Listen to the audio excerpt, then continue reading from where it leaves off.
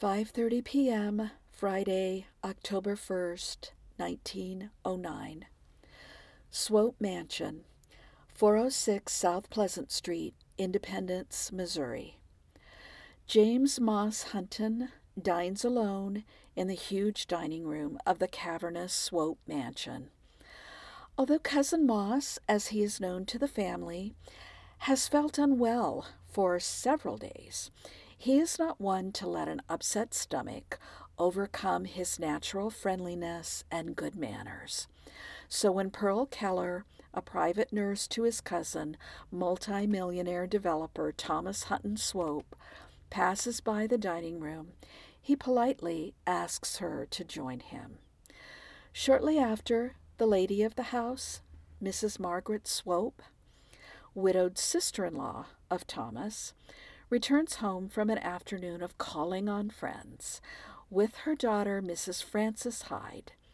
Suddenly, Cousin Moss announces, "I feel so peculiar.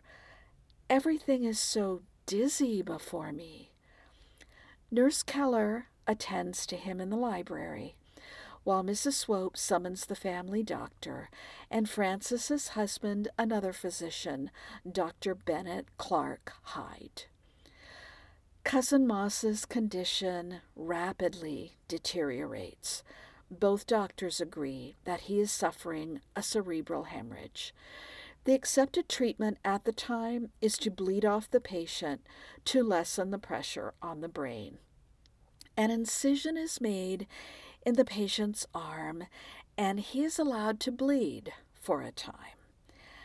This has no helpful effect, and Cousin Moss is dead by 8:30 p.m. that night.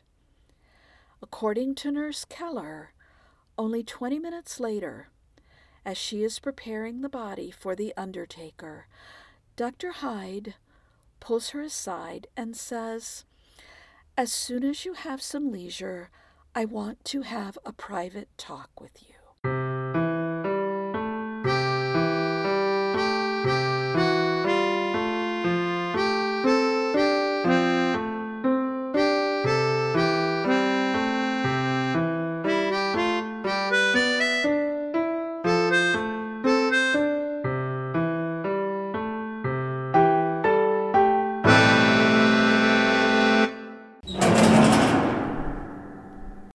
Hi listeners, welcome back to Prison City Murders, a true crime podcast from Leavenworth, Kansas. I'm your host, Jana Goodman. Warning, this program may contain descriptions of violence, which may be disturbing to some listeners. There will be murders.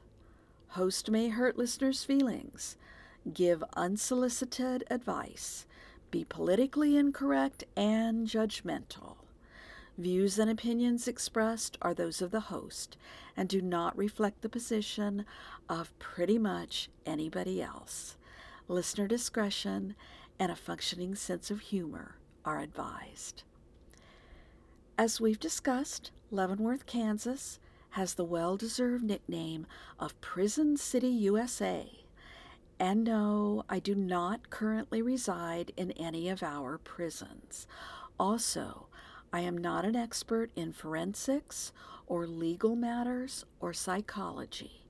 I'm just a true crime fan who researches murders and tries to be accurate so I can share what interests me with you.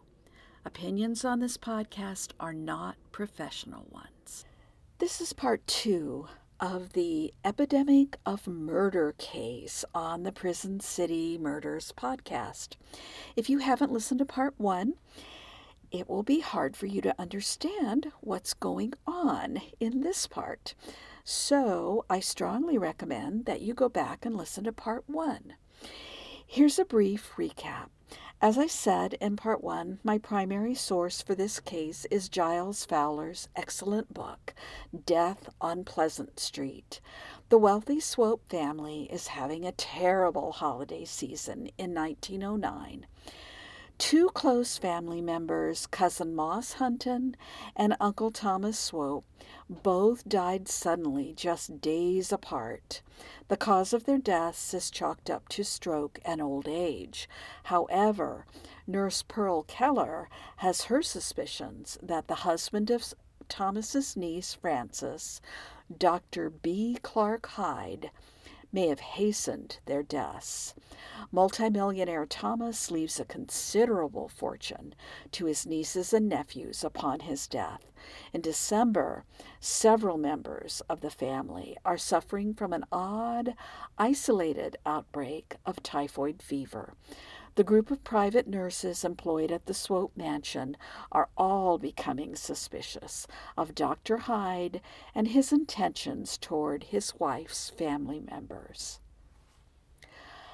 Okay, enough talking about other stuff. Let's talk about murder.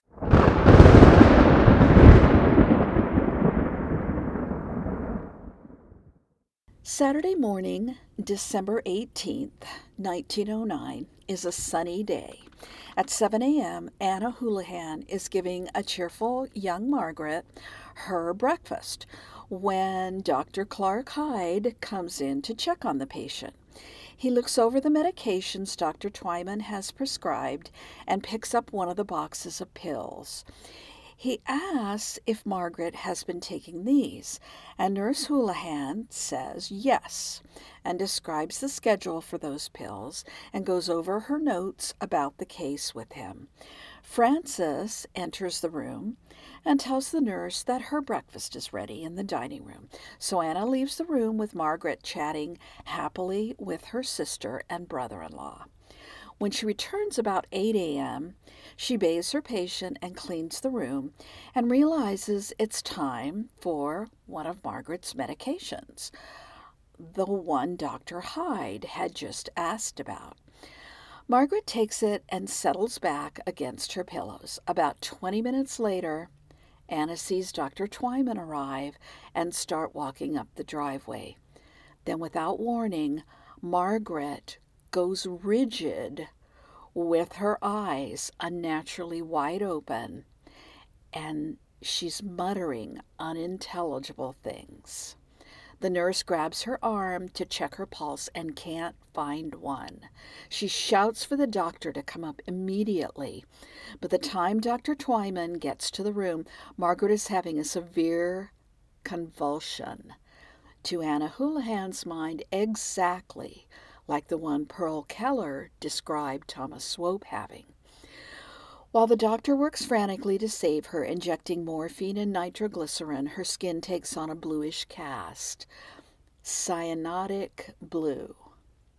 Pearl Keller points out to Dr. Twyman that this is the third time a patient has convulsed like this in the house. The convulsion lasts over 15 minutes. Finally, Margaret vomits up a milky white substance, which Nurse Gordon catches in a bedpan and later transfers to a bottle which she seals and conceals under the sink in the bathroom. After about 2 hours, Margaret is stabilized and falls into a deep sleep. As he tells it, the incident left Dr. Twyman feeling shaken and frustrated. The sicknesses and scary surprises were getting out of hand. I needed help. He asked Maggie to arrange for another physician to help him. Then he's summoned by the nurses for a meeting. From death on Pleasant Street. Before they could open their mouths, he said, "Girls, I know what you are going to say." Keller came right back at him. No, not about calling them girls, about what's going on in the mansion. "Doctor, you don't know all, and we can't stand it any longer." That morning they had huddled in pairs and threesomes, venting their anger and consternation among themselves. Sternly, as though reciting the articles of a criminal indictment, Keller spelled out for Twyman each one of the nurses' causes against Hyde. She spoke of the capsules, the 3 similar convulsions, the doctor's midnight injection of something into Margaret's arm, and of course the typhoid outbreak, which they had no doubt was Hyde's wicked doing. It was all too much for Twyman. He said he could not see how any man could be so low on the scale of humanity as to think of such an enormous crime. Then Nurse Keller put everything on the line. Now, Dr. Twyman, you may talk all you please. You are not going to convince us at all, because we think we know that Dr. Hyde is responsible for the death of Colonel Swope and Chrisman Swope and the inoculation of the family with typhoid. What it came down to was that the nurses could not stand by in the Swope mansion to see the whole family murdered. They would give Dr. Twyman until morning to devise a plan for ridding the house of Bennett Clark Hyde. If he goes, we will stay, Keller said. If he stays, we go. Now, Dr. Twyman consults with John Paxton, the Swope family attorney. Paxton later recalls that he was, quote, thunderstruck, shocked, and overcome by the whole tale of alleged treachery, unquote. He hoped that it was all a mistake, he says, but he knew whatever was going on, they couldn't ignore the situation. He advises Twyman to let Maggie know what's going on as soon as possible. Maggie later says, quote, all the pieces fell in place at that moment, unquote.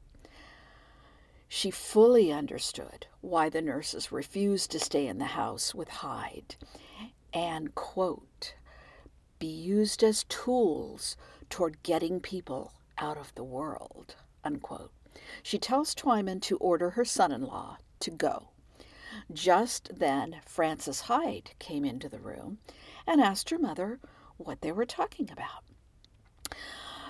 Frances and Twyman exchange glances. The doctor tells Frances he must speak to her husband as soon as possible. Please tell him to meet me at my office. I'll be there waiting for him. Maggie excuses herself and calls her son Thomas to come to the house to speak with her about an urgent matter. When Hyde arrives at Twyman's office, he's told about the nurse's suspicions. Clark's reaction is, well, what you'd expect. He says, well, that looks pretty bad. That is a terrible accusation. I could sue those nurses for a criminal accusation like that. Twyman talks him out of suing anyone and says, Dr. Hyde, there is but one thing for you to do, and that is to leave. If you don't want this thing to become public, you will have to leave. If the nurses leave, they are going to tell why they left. So ultimately, Clark agrees to leave the mansion and stay away. He goes back to the mansion to tell Frances what's happened, and the two pack up their things. Twyman reports to Paxton what has happened. They are both struck by how calmly Hyde took the matter. Quote, not a single word in his own defense. No stunned incredulity, no furious denials, no demand for an investigation to clear his name, unquote. The lawyer goes to the mansion to talk with Maggie and Thomas. Just as he gets there, Frances and Clark are leaving. It's not recorded exactly what was said, but their departure went something like this. Hyde says, the solution of this difficulty is for me to go, and I am going. Maggie appears surprised that Frances is leaving with her husband. She begs her daughter to stay, but Frances insists she cannot stay with people who are unjustly accusing her husband of something so terrible. Maggie is devastated as they leave to catch the trolley car back to their home in Kansas City. In the meantime, Maggie has packed Lucy Lee off to stay with friends of the family in Independence, the Minor family, to prevent her coming down with typhoid. However, Lucy Lee has visited a few times and even taken a meal or two with her family. All is going well until she begins to show signs of typhoid on December 22nd. This is about a week since she left New York, accompanied by Clark Hyde on the train. Interestingly, as we said, the incubation period for typhoid before the victim shows symptoms is about a week. This means that she didn't catch typhoid when she got home. She already had it before she got to Kansas City. That is truly a remarkable coincidence. So further suspicion is cast on Clark. He certainly had the opportunity to poison her on the trip. One particular incident stands out in Lucy Lee's mind. Not long after they get on the train in New York, Lucy is thirsty and gets up to go get some water. Before she can do that, Clark jumps up, volunteering to fetch the water himself. He even pulls out a little silver folding cup for her, a travel gift from her sister. While he's out in the corridor, it crosses Lucy Lee's mind that he's gone for a very long time. However, he does come back, and when she drinks the whole cupful of water, it didn't taste out of the ordinary. But once people start becoming suspicious of Clark, this little incident comes up, as well as possible times on the trip when he could have infected her with typhoid. Hearing this, John Paxton abandons any hope that Hyde is falsely accused by the nurses, and he becomes a crusader for the truth about what's going on at the Swope Mansion. He arranges with Maggie for Uncle Thomas's and Chrisman's bodies to be exhumed for autopsy. Top experts are brought in for this, pathologists and toxicologists. They are given for analysis the contents of Margaret's stomach, saved by Nurse Gordon, as well as a mysterious capsule, which Thomas says he saw Clark throw in the snow the night he went to meet with Dr. Twyman at his office. Chrisman is the first body to be autopsied. His stomach contents are sent off for analysis. The pathologist is particularly looking for signs of meningitis in Chrisman's brain. This is what Clark had claimed caused his death. Meningitis can be an effect of typhoid. The pathologist finds that Chrisman's brain is, quote, normal in every respect, unquote. Uncle Thomas Swope is autopsied next. This is somewhat problematic because his corpse is frozen solid.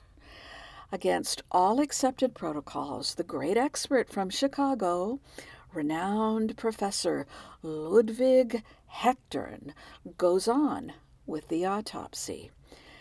There's a whole team assembled to do the autopsy, but no one can come up with a better solution than to just thaw the body out using hot water. This will come back to undermine the case against Dr. Hyde because no less than Dr. Hechtern, in a medical textbook that he wrote, advised never to do this because it could lead to unreliable results. Yet he and the rest of the team go on with the autopsy. Never mind, whatever they find will be virtually useless for any prosecution of Dr. Hyde. Even with that and later analysis that they don't find a definitive cause of death for Uncle Thomas during the autopsy. Meanwhile, Dr. Clark Hyde comes down with, oh, what a surprise, typhoid fever. What better way to make it look like you're innocent of anything going on? Get the disease yourself. Dr. Stewart, our medical detective and friend of Clark's, Dr. John Perkins, are called to the Hyde home where they find him showing signs of typhoid fever, although it does appear to be a very mild case. So mild that it's hard for them to get positive results on the Weidel test. To do the test, you mix typhoid bacteria with the victim's blood, and then you look for clumps. They call it agglutination. That shows that the blood is full of antibodies that are trying to react to the typhoid infection. This test is still used today, although Google says it's mainly just in developing countries with less access to modern methods. You can see demos on YouTube. It's interesting. Just Google Weidel, W-I-D-A-L test. Anyway, in Clark Hyde's case, they're having trouble getting a definitive result. Sometimes they see a tiny bit of clumping, and sometimes they can't find any at all, which is very odd. The only conclusion they can come to is that his case of typhoid is from, quote, very recent introduction of dead or devitalized bacteria into his body, causing an extremely light version, a sort of pale masquerade of the dangerous disease, unquote. How might that happen? Well, Stewart's theory is that Dr. Hyde injected himself from the test tube of what he thought were dead typhoid germs that he himself had put in Hyde's office to replace the vial of the more deadly typhoid bacteria. Now, up to this time, Dr. Stewart has only confided his suspicions to his wife and to his partner in his medical practice. Dr. Perkins is a respected colleague, known as something of an expert in typhoid transmission. So normally, this would be someone Stewart might confide in, but he doesn't quite trust Dr. Perkins. To Stewart, he seems too biased in favor of his friend. However, he does agree to help Perkins try to nail down the source of the infection, which Perkins keeps theorizing about, like it's from dirty lettuce or contamination from a neighbor's privy. Anyway, they do conduct quite a few tests at the mansion. Perkins to show that his friend is innocent, and Stewart to show there's no way the typhoid got into the house except with Dr. Hyde. In the final analysis, they don't ever find anything definitive, which really leaves doubt on both sides. Hyde recovers quickly from his supposed bout with typhoid, considering that the theory is he gave it to himself from what he thought was actual live typhoid. It makes you wonder if that didn't disappoint him a little. Stewart then starts wondering about the tampering he thought he saw in the diphtheria test tube. He arranges with Hyde to take a look at the bacteria tubes at his office, where Stewart pretends he's just noticed that the diphtheria tube looks odd. Hyde, no doubt wanting to appear innocent, has no problem with that. Stewart and a colleague examine the samples and discover that it isn't diphtheria at all. It's just common pus germs, like a couple of the other vials. Listeners, not sure what to think of that. Dr. Stewart is kind of the hero of our story, but it sounds like he might be not as careful about the handling of his bacteria specimens as he could be. Anyway, this causes Stewart to come up with another theory that makes things look even worse for Dr. Clark Hyde. One plausible way to explain young Margaret's infection in her arm is that Hyde thought he was injecting her with diphtheria. Also not terribly uncommon in those days, and mistakenly just gave her a badly infected arm from the pus germs instead of another deadly disease. At any rate, the handwriting is on the wall. The powerful and influential Maggie Swope and several doctors and all the nurses are convinced that Dr. Hyde tried to kill his wife's family. In January, a coroner's jury is convened. They try to keep all this under wraps, but the press quickly gets wind of something afoot at the famous Swope mansion. No one's really talking. Maggie and her family categorically and rudely refuse to talk to the press. Attorney Paxton and Dr. Twyman won't give details about the investigation, but it's almost a case of what they don't say that interests the press the most. They don't deny that wrongdoing in the deaths at the mansion is what's undergoing scrutiny. Rumors, while the investigation is going on, abound. Clark and Francis are well aware of what's happening, as are most reporters in town. The death of Thomas Swope, the multimillionaire philanthropist, is a sensational story. So all the newspapers are very interested. Everyone's waiting on the results of the analysis of the samples taken from the bodies, but that's taking a while, so they speculate in the interim. The St. Louis Post-Dispatch goes as far as naming Clark and saying they have it on good authority that Hyde poisoned both Thomas and Chrisman. The Kansas City papers, uncharacteristically for the Times, are reluctant to print anything but background on the deaths. They scrupulously refrain from mentioning Clark's name, even though he's being mentioned all over town as the target of the investigation. It could be that the papers are afraid of a libel suit. Clark has filed suit against the St. Louis Post-Dispatch, which named him and in writing accused him of the murders. Maybe, though, crazy as it sounds, the Kansas City papers were just behaving like ethical, responsible journalists. Finally, on February 7th, 1910, the coroner's jury begins the formal inquest.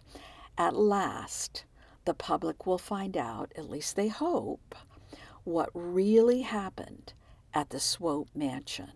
When the lab reports come back on Thomas Swope, the cause of death is listed as poisoning by strychnine. This is pretty much what Nurse Pearl Keller suspected all along. More damaging information is learned about Dr. Hyde's activities that fall. In September 1909, a couple of weeks before Cousin Moss and Uncle Thomas died, Dr. Clark Hyde purchased several grams of cyanide from a drugstore in Kansas City, where he did all of his drug business. The druggist, Hugo Breckline, was not the one who took the order for the cyanide. It was taken by his assistant. By all accounts, the pharmacist was very conscientious and would undoubtedly have questioned that order from Dr. Hyde. There was no known medical use for cyanide like there was for strychnine. Cyanide was used primarily by jewelers in their work and sometimes for killing animals. That was Hyde's excuse for ordering the cyanide. He told the assistant he needed to kill some stray dogs in the neighborhood. Listeners, strychnine and cyanide are different poisons, although they're similar in that they both are favorites of murderers, because even in very small amounts, they're deadly and act very, very quickly. The famous Tylenol murders in Chicago were cyanide poisonings.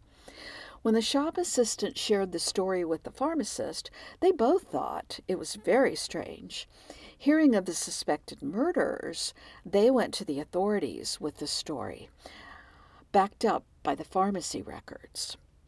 They will be among a number of witnesses against Dr. Clark Hyde at the inquest. It doesn't take the coroner's jury long to come up with a verdict. Quote, "We, the coroner's jury, find that deceased came to his death by strychnine poisoning. And from the evidence, we believe that the said strychnine was administered in a capsule at about 8:30 a.m. on the day he died by the direction of Dr. Bennett Clark Hyde," unquote. The prosecutor, Virgil Conkling, and attorney John Paxton, who is assisting him, draw up an arrest warrant. On February 10th, Hyde is arrested at his home. He's expecting the arrest. He has a very good defense lawyer, Frank Walsh, on his side. He also has many supporters and friends who truly believe he's wrongly accused, most prominent among them his own wife. Frances Swope never wavers in her support for her husband, ever. Hyde is granted bond in the amount of $50,000, high, but he is able to post bail and goes home to his wife. A grand jury convenes in April, and Hyde's lawyers are somewhat optimistic that they can make a case not to indict. However, there's a reason lawyers often say grand juries can indict a ham sandwich. For those of you who aren't familiar with the United States legal system, grand juries are mainly used by the prosecutor to determine not guilt or innocence, but whether the prosecution has a good enough case, enough evidence, enough witnesses to take a defendant to trial. Something similar but different is a preliminary hearing. Neither is required before a full-blown trial, and the rules do vary from state to state, but usually there's one or the other before the trial. Grand juries don't have a judge in charge, only the prosecutor presents evidence and call witnesses.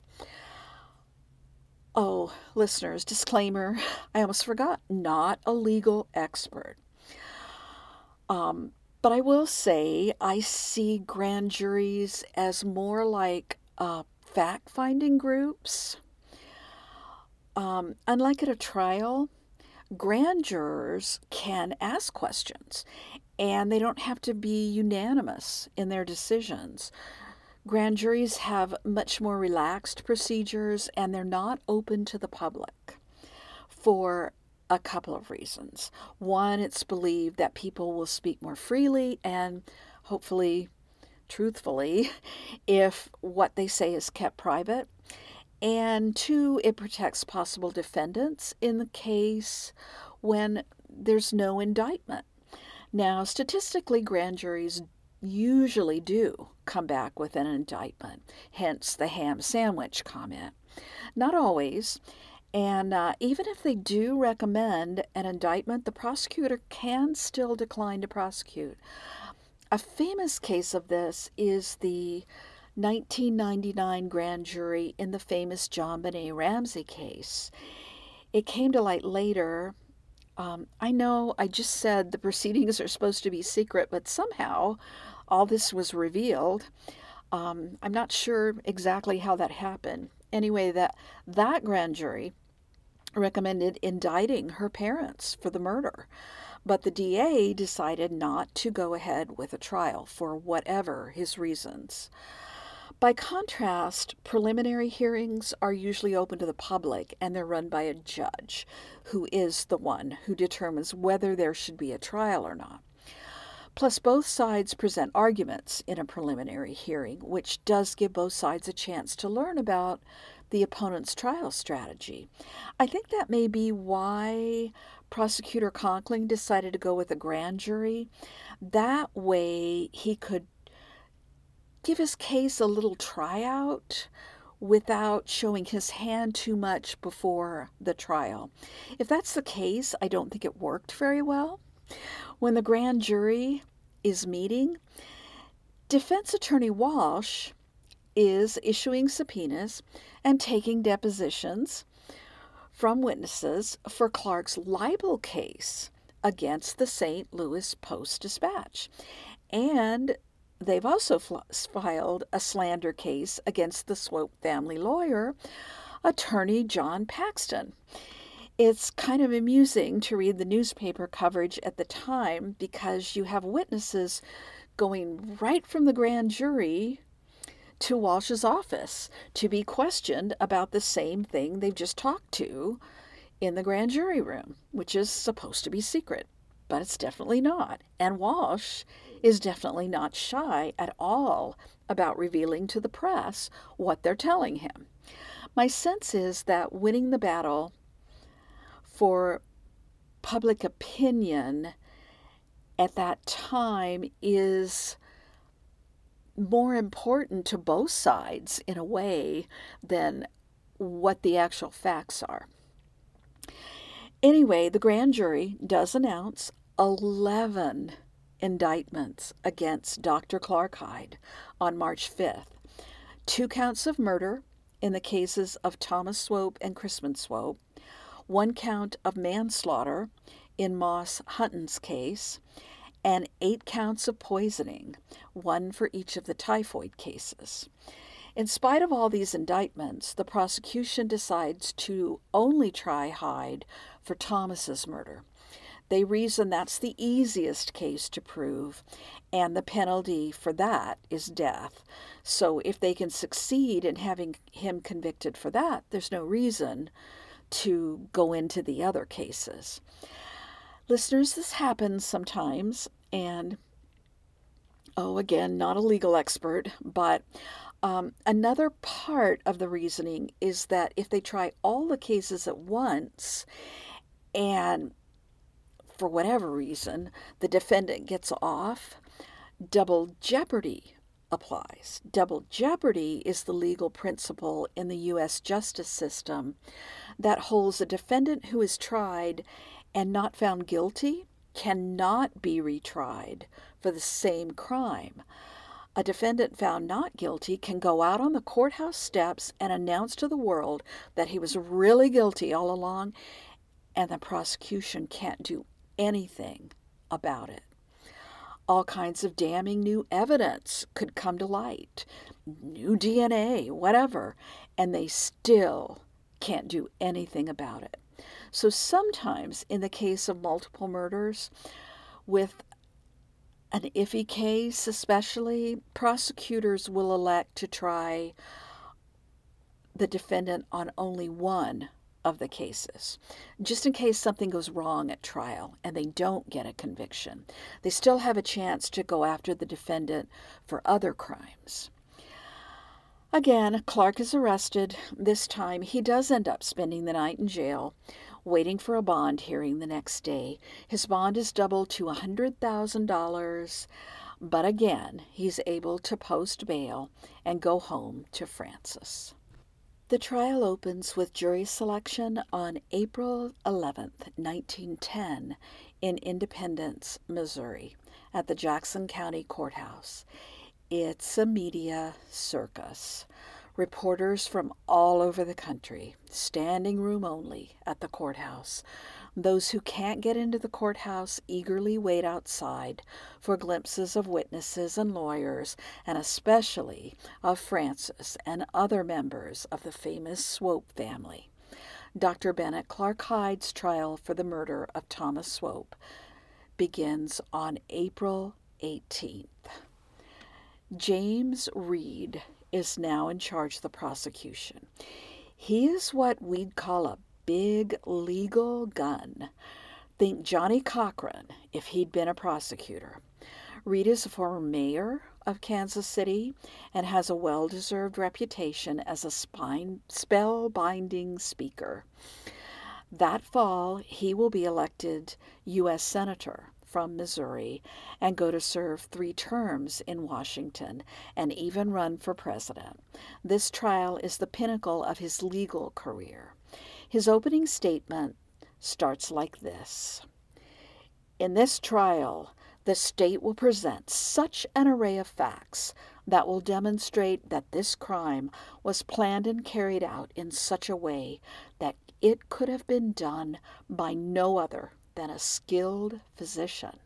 The state will prove that the plan was a general one, that it was one with its motive and mainspring a desire to gain great wealth, and the plan was formed to exterminate the entire Swope family. Whoa. Right then, both defense attorneys jump up, objecting. Walsh's very dedicated new associate is named John Lucas. Walsh and Lucas rightfully object because their client isn't on trial for murdering the entire Swope family, just for Thomas's murder.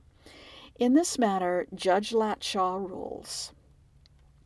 The court believes that nothing except the essential facts should be allowed to enter. However, there are exceptions, and when other crimes are so intimately connected to show a scheme relatively dependent upon it, I believe that the entire matter is admissible. This is huge.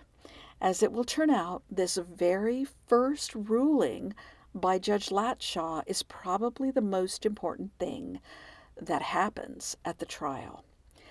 Listeners, again, not a legal expert, but I'm not sure a judge nowadays would make the same ruling. My sense, anyway, is that judges are very strict about allowing information into a trial when it's not directly related to the specific crime the defendant's on trial for. That includes the defendant being suspected of or even convicted of similar crimes. In fact, U.S. federal rules of evidence prohibit, quote, the introduction at trial of other crimes, wrongs, or acts, unquote. Now, personally, I don't really like that. In my opinion, if a defendant has been convicted of a similar crime, the jury should know that. I think there are times when this type of information does get into the trial, and I would agree with that, but I know there are a bunch of legal hoops the prosecutor has to go through to make that happen.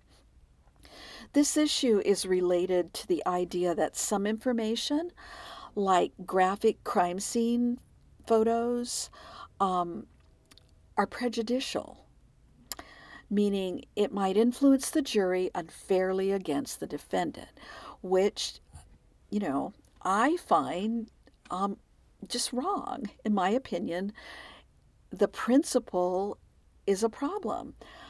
The jury is entrusted to make a very serious decision, sometimes life and death. So I don't understand why we don't trust them to not be unfairly prejudiced. To me, all the information there is about the crime should be shown to the jury. It's their responsibility to judge what information they use to make their decision. Of course, I also don't really understand why the jury can't ask questions during the trial, but that's another rant. So I'm done. I'm done for now. Let's get back to the case. The prosecution is naturally thrilled about the ruling. They can now throw everything but the kitchen sink at the defense. Truth be told, I'm sure the defense viewed this as a setback, but they're professionals and they don't throw in the towel. They drive on, cross-examining witnesses vigorously, and they have some good successes. Walsh makes mincemeat out of Professor Ludwig Hechtern and his ludicrous handling of Thomas's frozen corpse. However, he makes very little headway against the formidable Nurse Pearl Keller and the other nurses. Plus, the earnest Dr. Edward Stewart makes a very sincere and convincing impression on the jury. Most observers agree that Keller and the nurses provided the most damning evidence against Hyde, along with what Dr. Stewart had to say. Their testimony is particularly important to the prosecution because one of the most important witnesses against Hyde dies suddenly just before the trial. Not of poison. Dr. Twyman doesn't recover from emergency surgery. He dies on April 18th. Walsh also tries valiantly to cast doubt on the toxicology reports, which say that strychnine is what killed Thomas Swope. But he can't. He can't shake any of the scientists from the position that their analyses clearly show Thomas Swope was poisoned.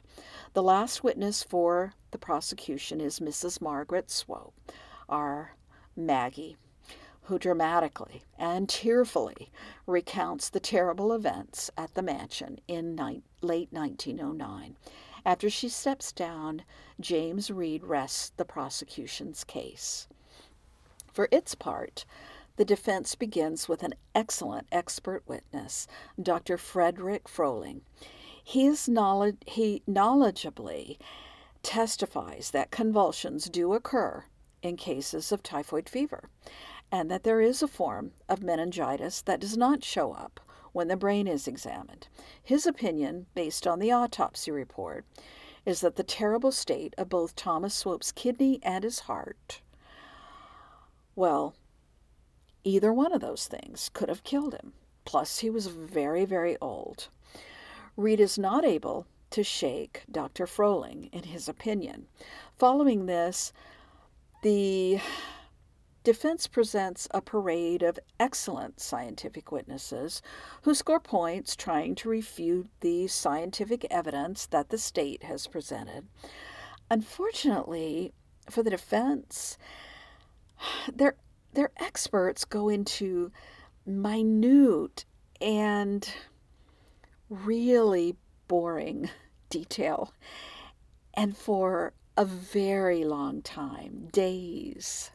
There's days of this scientific testimony, to the point that the jury is almost numb by the end of it.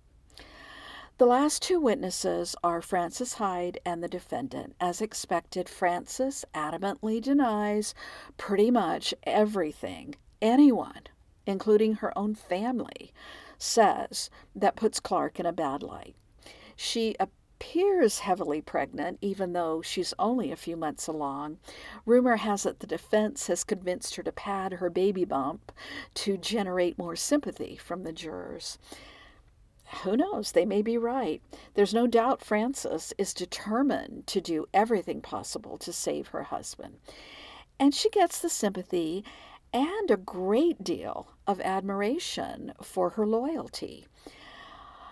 However, as one reporter writes, she contradicted word by word and almost syllable for syllable nearly every possible bit of evidence which had been introduced by the state against her husband since the trial began. In reality, this is just too much. It's hard to believe that there's not one thing any of the other witnesses said that was true. Unfortunately for the defense, the impression Frances leaves is that she will do anything, including lie on the stand, to protect her husband. Clark is the last witness for the defense. He is not the sympathetic figure that Frances is. Under direct examination by Walsh, he is convincing, and he agrees perfectly with Frances's testimony, almost as if they are reading from the same script, which I'm sure they were. He does well, appearing calm and even-tempered, but this changes when he's cross-examined. Prosecutor Reed doesn't conduct the cross-examination, which surprises people a little. It's done by the more combative Walter Conkling. He hammers rudely, he's very rude to the defendant, away at the cyanide evidence. Hyde doesn't have a good explanation for this. He He can't explain in any way that's convincing why he bought the cyanide. He gets very rattled. And when he gets rattled, he gets sarcastic and arrogant. In the words of one reporter, it was a new Dr. Hyde. It was a Dr. Hyde who was plainly self-conscious, who was plainly distressed. It was a nervous man who clutched frequently at his collar as if it hurt him. At the end of Clark's testimony, the defense rests. The closing arguments are much anticipated by the public. Frank Walsh does a very good job in defense of his client. He plays on the emotions of the jury and leaves them in tears by the end of his speech. From Death on Pleasant Street, from the first, he directed their sympathies to the lovely, anxious wife seated just behind the defendant. Simply by being there, Frances Hyde was a visual extension of Walsh's theme, the victimization of a piteous innocent. The attorneys laid the true guilt to the wife's own family, 8 of whom sat in the front row, I'm sure looking rich and smug. Hyde was the hapless martyr to old hostilities, to suspicions based on faulty memories, and to the imaginings of a group of nurses. And there sat Frances, a good, true, virtuous woman, the second victim of the Swopes' injustice. There are hours of speeches in closing arguments, several lawyers from both sides. But the one everyone is waiting for is James Reed, the master orator. According to reporters, thousands almost fought for admission to hear the closing arguments for the state. They struggled in the hallways and fell upon the stairs. They stood for hours to hear the final words and see the final acts in a trial that has lasted 5 weeks. They tore each other's clothing and they resisted the officers of the court. These people will not be disappointed. The reporter for the Kansas City Post gushed, without any question of doubt, the most convincing, the most eloquent, the most masterful speech I have ever heard in any courtroom, in any city, in any country, in the world. Reed was more than a logician, more than an orator. He was a wonderful actor in the highest meaning of that word. The expressions of his face, the gestures of his hands, his bearing, his pauses, and the modulations of his voice were those of a man trained by years and years of histrionic labors. The jury deliberates for 3 days before delivering their verdict.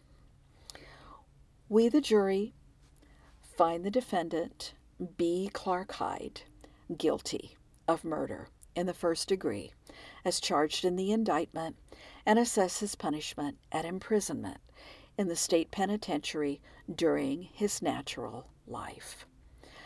Frances put her arms around her husband and sobbed on his shoulder. They were allowed a few minutes together. As he was led from the courtroom, Clark spoke to the reporters. I have not lost hope. I am innocent of this crime and the others charged against me. I am the victim of a set of terrible circumstances, some of them hard to explain. Other men have suffered this way for nothing, but I have not lost hope. No, sir. Newspapers catch up with the jurors later and question them about what happened in the jury room. At the end of the trial, most observers have the sense that much of the hard-to-understand dueling expert evidence will be pretty much ignored by the jury, and the decision will come down to who is more convincing, the nurses and Dr. Stewart and the Swopes against Clark and Frances Hyde.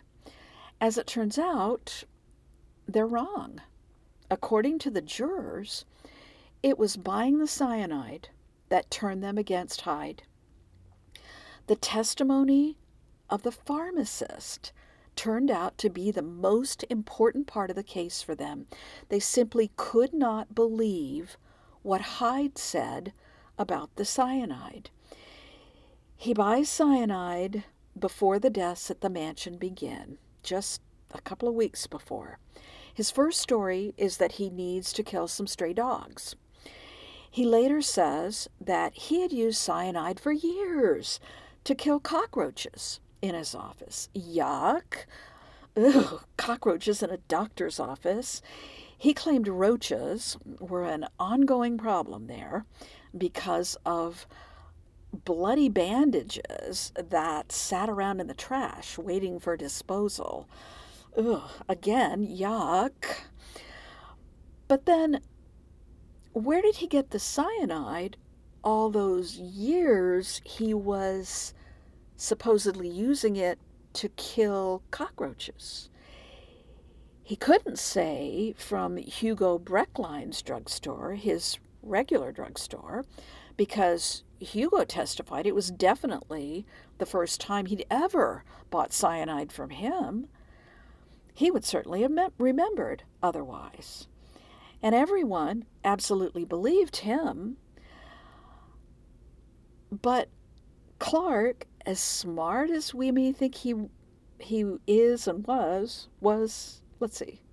then, and well, he's dead now, but as smart as we think he might have been, he couldn't come up with a single name of another drugstore in town where he might have bought the cyanide over those 10 years he said he was using it. Well, that convinced the jury that he only bought the cyanide that one time, and for only one reason: to poison his wife's relatives so she could inherit a fortune. Dr. Hyde's lawyers immediately moved for a new trial, arguing the state didn't prove its case, etc., etc. The defense always does this. The problem is that the judge who rules on the issues is the same judge who was in charge of the trial, and that's Judge Latshaw, the same one in charge of the original trial. He's already shown his disposition to rule in favor of the prosecution. So no one is surprised when the judge denies this motion and sentences Hyde to life in prison. He doesn't have to go off to the penitentiary right away because there's already an appeal pending in front of the Missouri Supreme Court. He gets to stay near home at the Jackson County Jail. In September, he and Frances are dealt another crushing blow. Frances goes into labor a little earlier than expected. It's a very difficult labor. And her doctors send for her husband, who's been promised that he can be there for the birth of their first child. But there's some legal wrangling over this that lasts for quite a few hours, and the baby's born several hours before Clark can get there to be with Frances. Almost immediately, tragically, the baby has trouble breathing and dies not long after. To their dying days, both Clark and Frances are bitter about this and blame the baby's death on the authorities. It isn't until the spring of 1911 that the Missouri Supreme Court rules on Dr. B. Clark Hyde's appeal of his murder conviction. It's a very long ruling, but the upshot is the testimony of other alleged crimes should never have been given to the jury, and having been admitted, should have been withdrawn. As we see, the very first day of the trial, when the judge ruled in favor of the prosecution, he made the rest of the trial essentially meaningless. There's a new trial for Dr. Hyde that fall, but it has to be stopped when one of the jurors has some kind of psychological break, and so they just throw out everything and decide to start over later. It won't be until almost a couple of years, 1913, that there's a final trial for Dr. Hyde. It ends with a hung jury. Now, there's some talk of another trial, but in reality, the prosecution's just run out of steam by then. Prosecutor Reed's off in Washington, D.C., being a senator and a politician, and nobody has the stomach to keep going. The Swope family is to the point they just want everything to be over. Finally, in 1914, a judge dismisses the charge completely. Oh, let's see, either with or without prejudice. I forgot to look that up. Let's see, the one that says you can't retry the defendant. Hold on. Okay. With prejudice is the one that means everything's over and done with. Without prejudice means the prosecutor could, at some future time, try the defendant again. Okay, so that is the end of all the legal proceedings against Dr. B. Clark Hyde.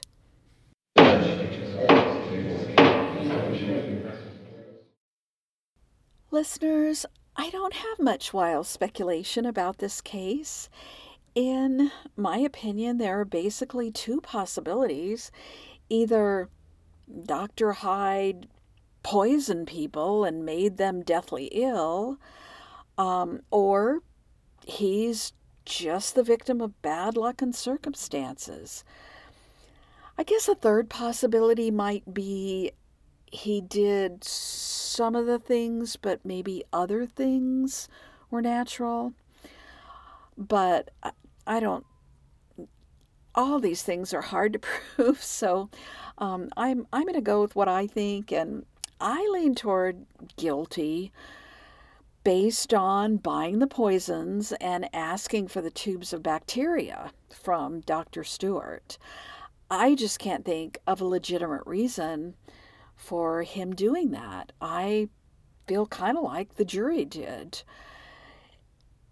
Again, not an expert in psychology, but I think he's a psychopath, not the crazy sexual predator type or the bloodthirsty type, like, I don't know, Jack the Ripper or BTK, other Ted Bundy.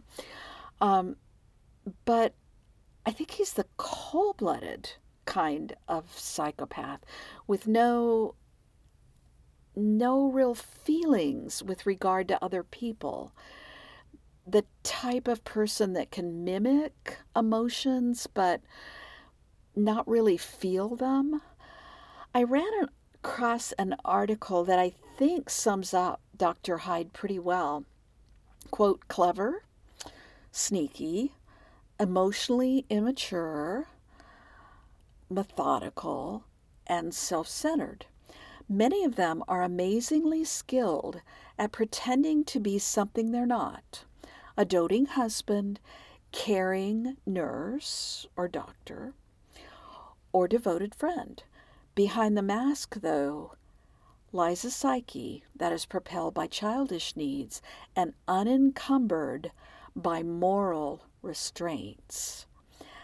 To me, that perfectly describes what's going on with Dr. Hyde. It's all about money and what he wants, and he won't let anyone stand in his way to get it. To tell the truth, when I researched this case, pretty quickly I didn't have any doubt that Clark was guilty. But I do want to be a responsible true crime podcaster, so I tried to look at the other side. It's possible that B. Clark Hyde is a guy with the worst luck ever. Well, I guess, or maybe the best luck ever, as it happens. Cousin Moss and Uncle Thomas are elderly, and they're not in the greatest health. Thomas himself thinks he's not long for this world. That they would die on Clark's watch of natural causes, that's not too much of a stretch. The typhoid outbreak, that's not uncommon for the day. Although odd, they would both happen like that right at the same time. Having said that, I think if you look at the whole picture, it wasn't happenstance. The purposeful hand of a malevolent doctor is behind everything that went on at the mansion that fateful year of 1909, in my opinion. Now, I do have one bit of wild speculation. I couldn't help but notice that Mrs. Dr. Hyde, the loyal Frances, is also close by when bad things are happening at the mansion. Is it possible that she was involved in the murders? I don't think I'll go that far, but I will say that I do think on some level she must have suspected. And I think she just went into a complete state of denial. I think that explains why she was so adamant in her defense of her husband. In spite of flying in the face of what everybody else was saying, denial is a very, very powerful coping mechanism. She may have felt a little bit of guilt, and the denial helped her deal with that. At the conclusion of his book, Death on Pleasant Street, Giles Fowler relates that he hoped to solve the case. Typical true crime fan. But after all his years of research, he didn't do that. He still couldn't be sure what really happened. So he gets a respected toxicologist, no less than Dr. Edward M. Body. I'm not sure at all I'm pronouncing that right. I've never seen this name before. It's Bottei. He is the director of the Iowa Poison Control Center. And Fowler gives him all the materials he's collected about the case to look them over. What Dr. Body has to say is a great chapter in the book. Of course, he warns that he can't be sure. Uncle Thomas was in frail health. He doesn't have the original results, etc., etc. However, he does say the amount of poison found in Thomas's liver was so high, there is no innocent explanation for it. His theory is this, which he calls, quote, plausible, not perfect, unquote. And listeners, it's a very cold, diabolical scenario. Hyde gives Thomas Swope a capsule with strychnine, but not a lethal dose. The old man is to die swiftly. I'm sorry, I said that wrong. The old man is not to die swiftly, but to fail by slow degrees. Witnesses must believe that a stroke did him in, not some rapid-acting poison. After Swope's convulsion subsides, Hyde directs Nurse Keller to give shots of strychnine at intervals of 15 to 20 minutes. Keller and Hyde later dispute the number of injections Swope received. She testifies it was only 3. He claims that about 5 hypodermics of strychnine were given throughout the day. Hyde insists the shots are needed to boost the colonel's pulse, which he repeatedly describes as weak. Just as often, Keller finds it high or normal. In fact, Swope's heart rate is irrelevant to Hyde's true purpose. In sublethal strychnine poisoning, The fierce muscular contractions would be expected to cease in time and the victim to recover. Oh, listeners, think of the suffering there. By giving booster shots, however, Hyde assures that the poison's ravages will continue hour after punishing hour, never abating, never quite killing. By evening, of course, the colonel's exhausted muscles can work no longer, and breathing stops. Apoplexy, in quotes, takes another member of the family.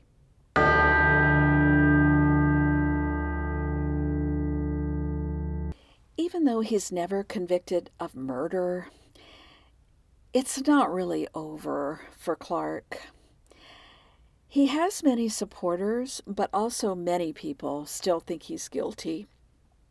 His medical career in Kansas City, at least, is over and done with.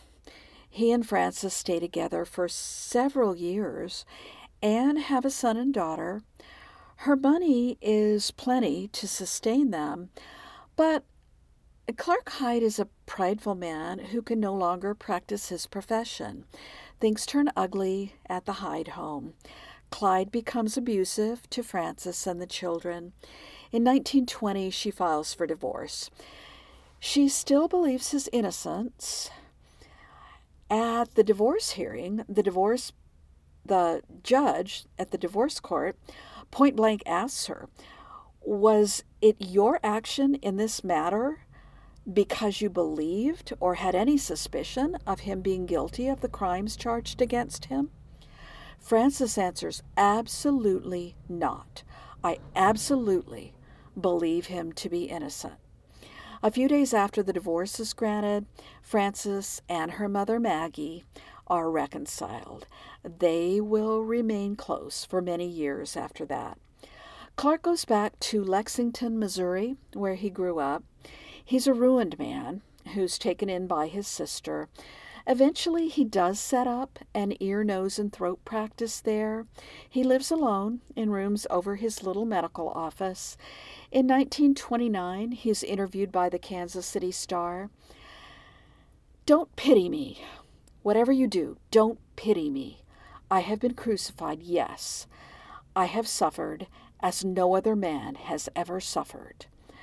I have never whined nor played for sympathy. I do not ask nor seek it now. I ask only for justice, simple justice."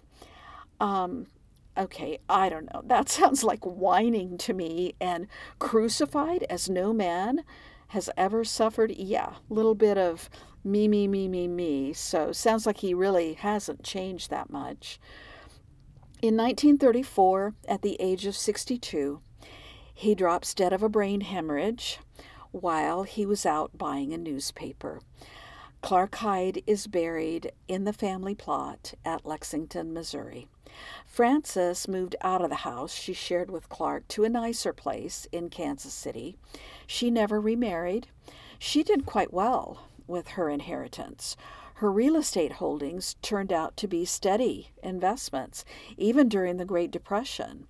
She was able to maintain a nice lifestyle. She lived to the ripe old age of 85, not dying until 1964. The rest of the Swopes, well, most didn't do as well. Her little sister Sarah died in 1916. She was only 20. Lucy Lee eloped with a man her mother Maggie disapproved of, like sister. That marriage didn't last long. Thomas Swope lost everything in the Depression, including the farm. He and his family and Lucy and her new husband both live out their lives in California, as far as I can tell. That's where they're buried. Maggie also loses much of the family fortune in the Depression. She can't afford to keep up the mansion and sells it in 1923. She spends a lot of time with her family in California, dying in 1942. When her estate is probated, it's dwindled to only $3,000. You can find most of the family's graves on findagrave.com, some in California and the rest in Jackson County, Missouri. All right, that should wrap up this case. I'm sorry it was so much longer than I thought it would be. The links for the sources I used in my research are in the show notes, as usual. Okay, I'd appreciate it if you would subscribe to Prison City Murders and tell your friends. If you could leave a 5-star review wherever you listen to podcasts, that would be awesome. You can comment on the cases on the podcast website, prisoncitymurders.blubry.net. If you would like to email me, and I hear other hosts asking for ideas about cases. If you have an idea for a case that you'd like to have done, I usually prefer the not so famous cases. So if you have a suggestion for one of those, I'd love to hear it. My email is prisoncitymurders, all one word, at gmail.com. Thank you so much for listening, and until next time, please don't murder anybody. I don't think you can listen to podcasts behind bars.